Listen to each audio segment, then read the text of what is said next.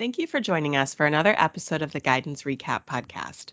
The Guidance Recap Podcast provides highlights for FDA guidance documents straight from the authors. My name is Kylie Haskins, and I am the host for today's podcast.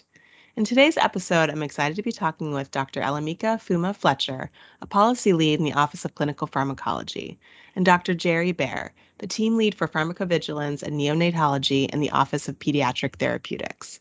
Dr. Fletcher and Dr. Baer will be sharing some thoughts with us on the newly published final guidance titled General Clinical Pharmacology Considerations for Neonatal Studies for Drugs and Biological Products.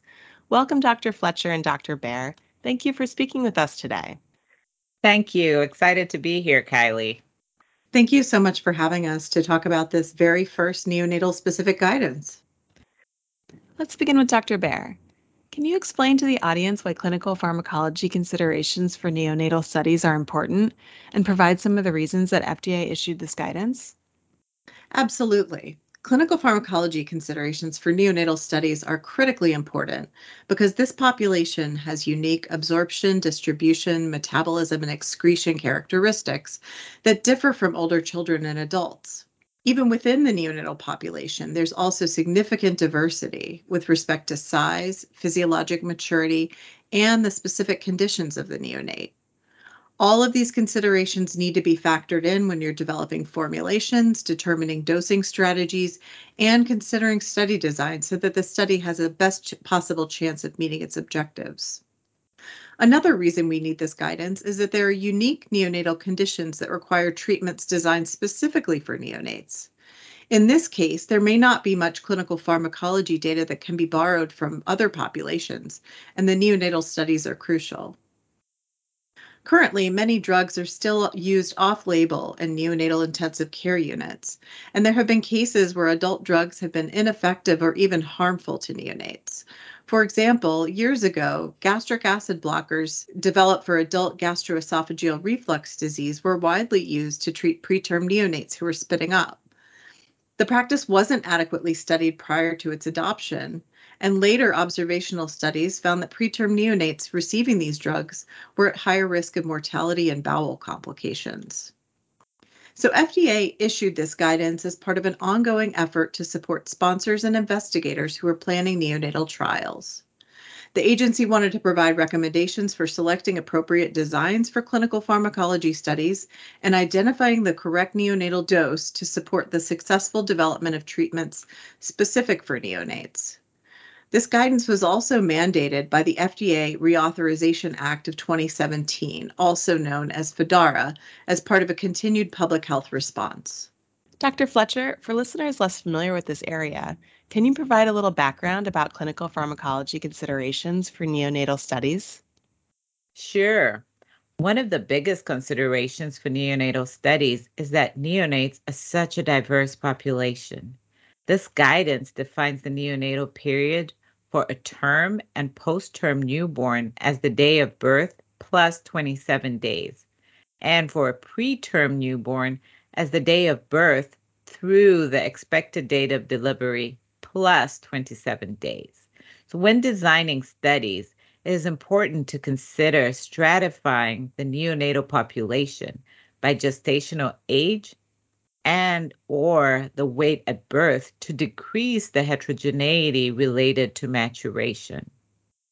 Pharmacokinetic information from older populations and from animal studies may be integrated into modeling and simulation approaches to predict dosing.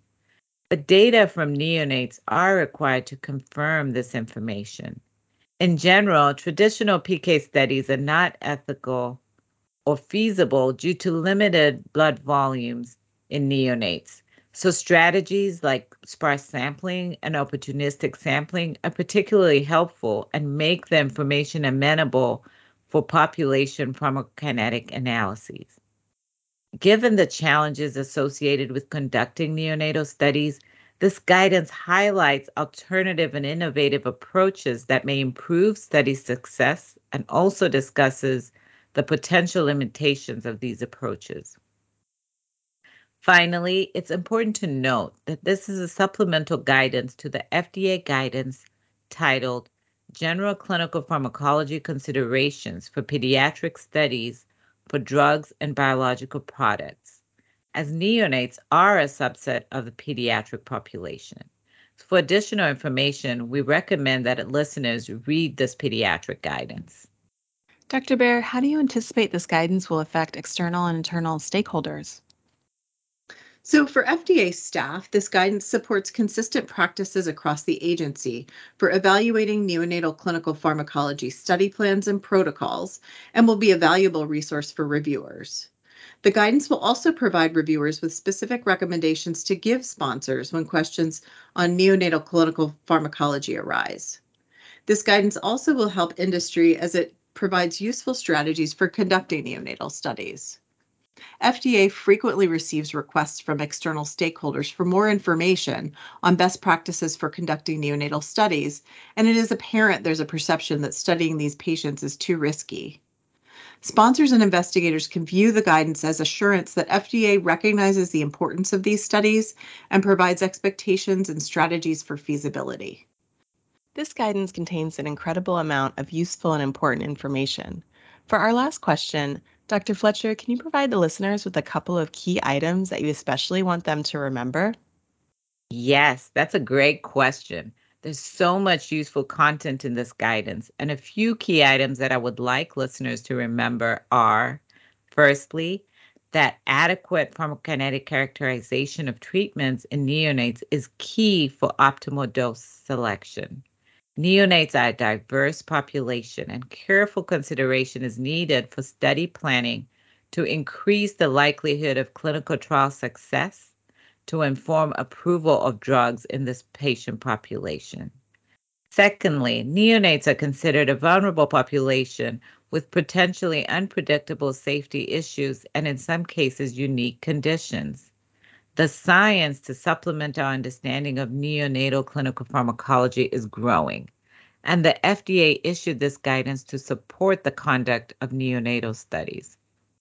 Neonates have historically been treated with off label treatments based on studies in adults and older children. This done in an attempt to protect babies from being included in clinical trials. Unfortunately, a number of off label therapies have been found to be harmful, and many show limited or no benefit. FDA would like to spread the message that therapies designed specifically for neonates need to be developed, and we can protect neonates through the inclusion in clinical research. Dr. Fletcher and Dr. Bear, thank you for taking the time to share your thoughts on the neonatal clinical pharmacology final guidance. We have all learned so much from your experience and insights in this area, and we appreciate the hard work that you have invested to inform safe and effective use of the drugs and biologics we regulate. We would also like to thank the Guidance Working Group for writing and publishing this guidance. To the listeners, we hope you found this podcast useful. We encourage you to take a look at the snapshot and to read the guidance.